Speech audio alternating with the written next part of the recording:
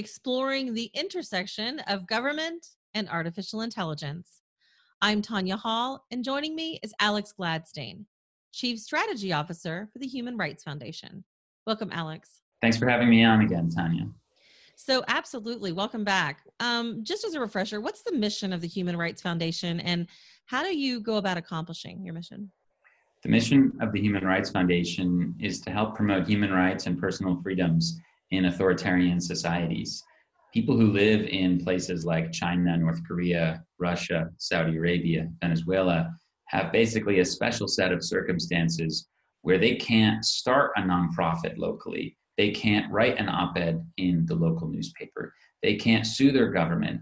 They can't exercise these freedoms and liberties that many of us take for granted because the government will respond viciously with violence, with persecution, with alienation. So what the Human Rights Foundation does is try to effect change in these societies by empowering social entrepreneurs, dissidents, activists, investigative journalists, and give them the tools that they need to make a bigger difference and make their societies hopefully more open and free and prosperous. So that's done with, for example, technical tools. It's done with marketing and media advice. It's done with storytelling perspectives. It's done by giving them access to people who can help them teach how to build a better movement or how to do better fundraising. And at the end of the day, it's also about building a worldwide community of people who are there, who are in solidarity with these people who are behind these modern day iron curtains, these sort of information curtains. You've taken a special interest in the relationship between governments and artificial intelligence. Why is that? Well, I think at the end of the day, artificial intelligence is a bit of a misnomer. For us in the human rights field, I think we need to look at two kinds of artificial intelligence. And what I mean by that is sort of specific big data analysis, where an algorithm or a machine will do one particular task really well, right? We're nowhere near general intelligence in AI, but we are in an area where automation will end up taking up vast portions of the economy. We'll put a lot of people out of jobs, but into other jobs, and will also allow governments to do things with large amounts of data that they haven't been able to do before, right? So when I'm thinking about AI, I'm thinking about two things. Automation, which is sort of less of a human rights, civil liberties issue, more of like that's more of an issue of people talking about the future of work and domestic economy, jobs, et cetera. I'm more interested in what big data analysis allows governments to do with our information, right? So whereas before, if we have this sea of data about each person, about millions and millions of people, it's relatively difficult to do like behavior modeling and to recognize patterns and to track people if you just have this endless amount of data. Now, with the advent of digital platforms and personal computers and databases and obviously the innovations we've had in the last few decades, we can now start to track and have the ability to store all this data, right, where we didn't before in a digital way. And now with the advent of like what we would call like big data analysis, companies and governments are able to more easily sift through that data to not just locate it more easily from let's say somebody at a library's point of view of trying to find data pieces.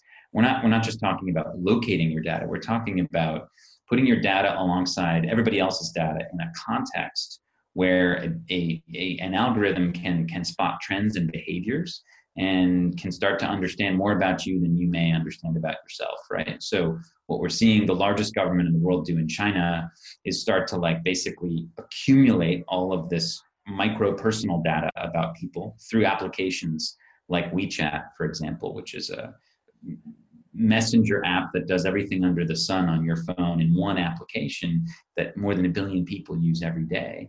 And the government has access to an understanding of like what you're buying, what you're saying, what kind of messages you're trading, where is your location, what is your health habits. They understand all these things and they can start to shape you, right? So when I'm talking about artificial intelligence in the hands of governments, I'm talking kind of specifically about how especially authoritarian regimes, but also democratic ones, will use big data analysis to sort of micro surveil and control us.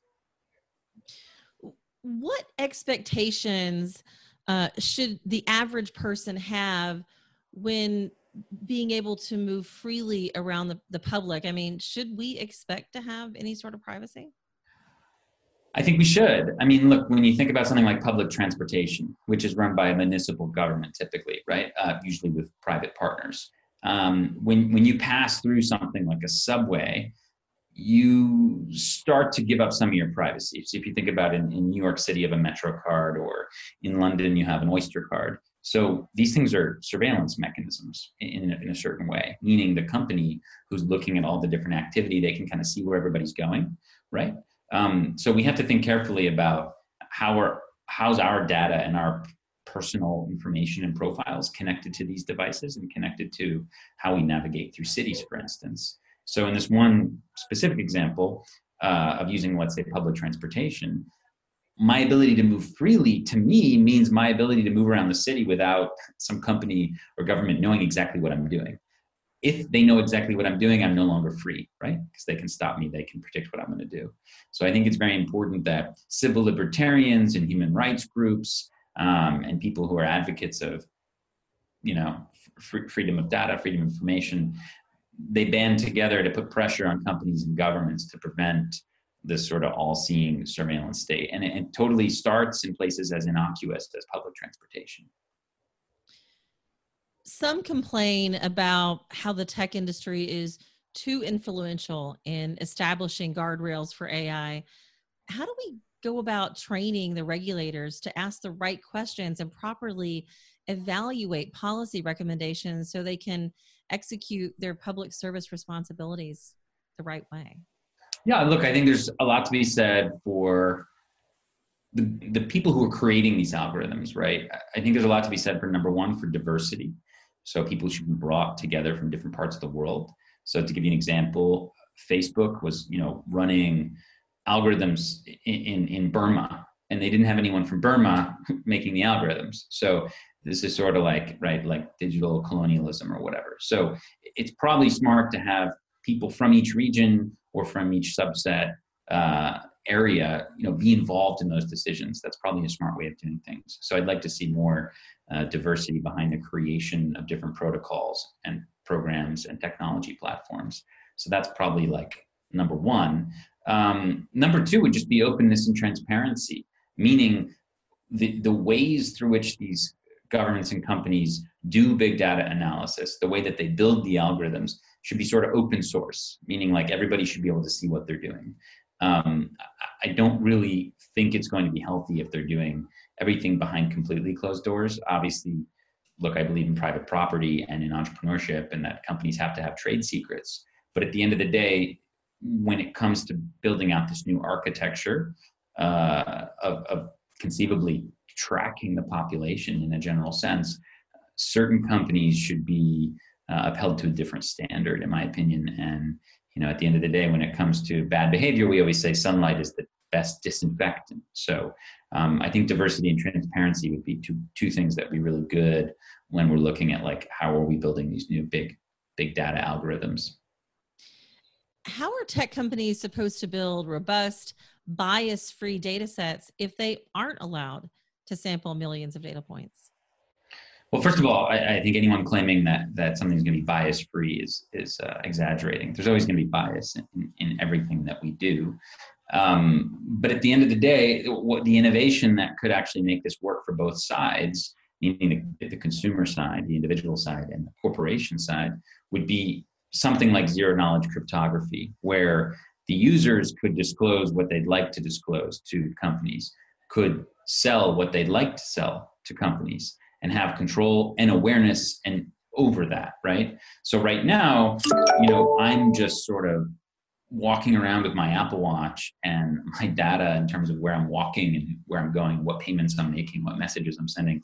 That's just sort of freely flowing off my watch into God knows what sort of cloud database. People are using that to make money and to sell things, and I have no control over that. There could be an alternate reality made possible by new technology where I'd get to sort of control my information and disclose it selectively.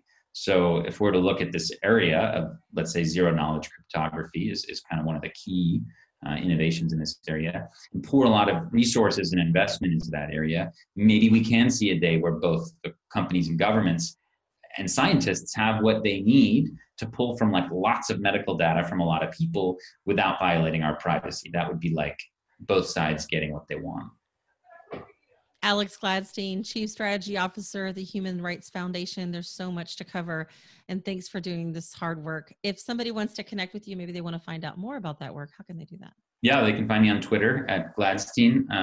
They can shoot me an email at alex@hrf.org. Or they can find me at conferences and events around the country. Sounds good. And if you guys want to find more of my interviews, you can do that right here or go to tanyahall.net. Thanks for watching. Thanks for having me on.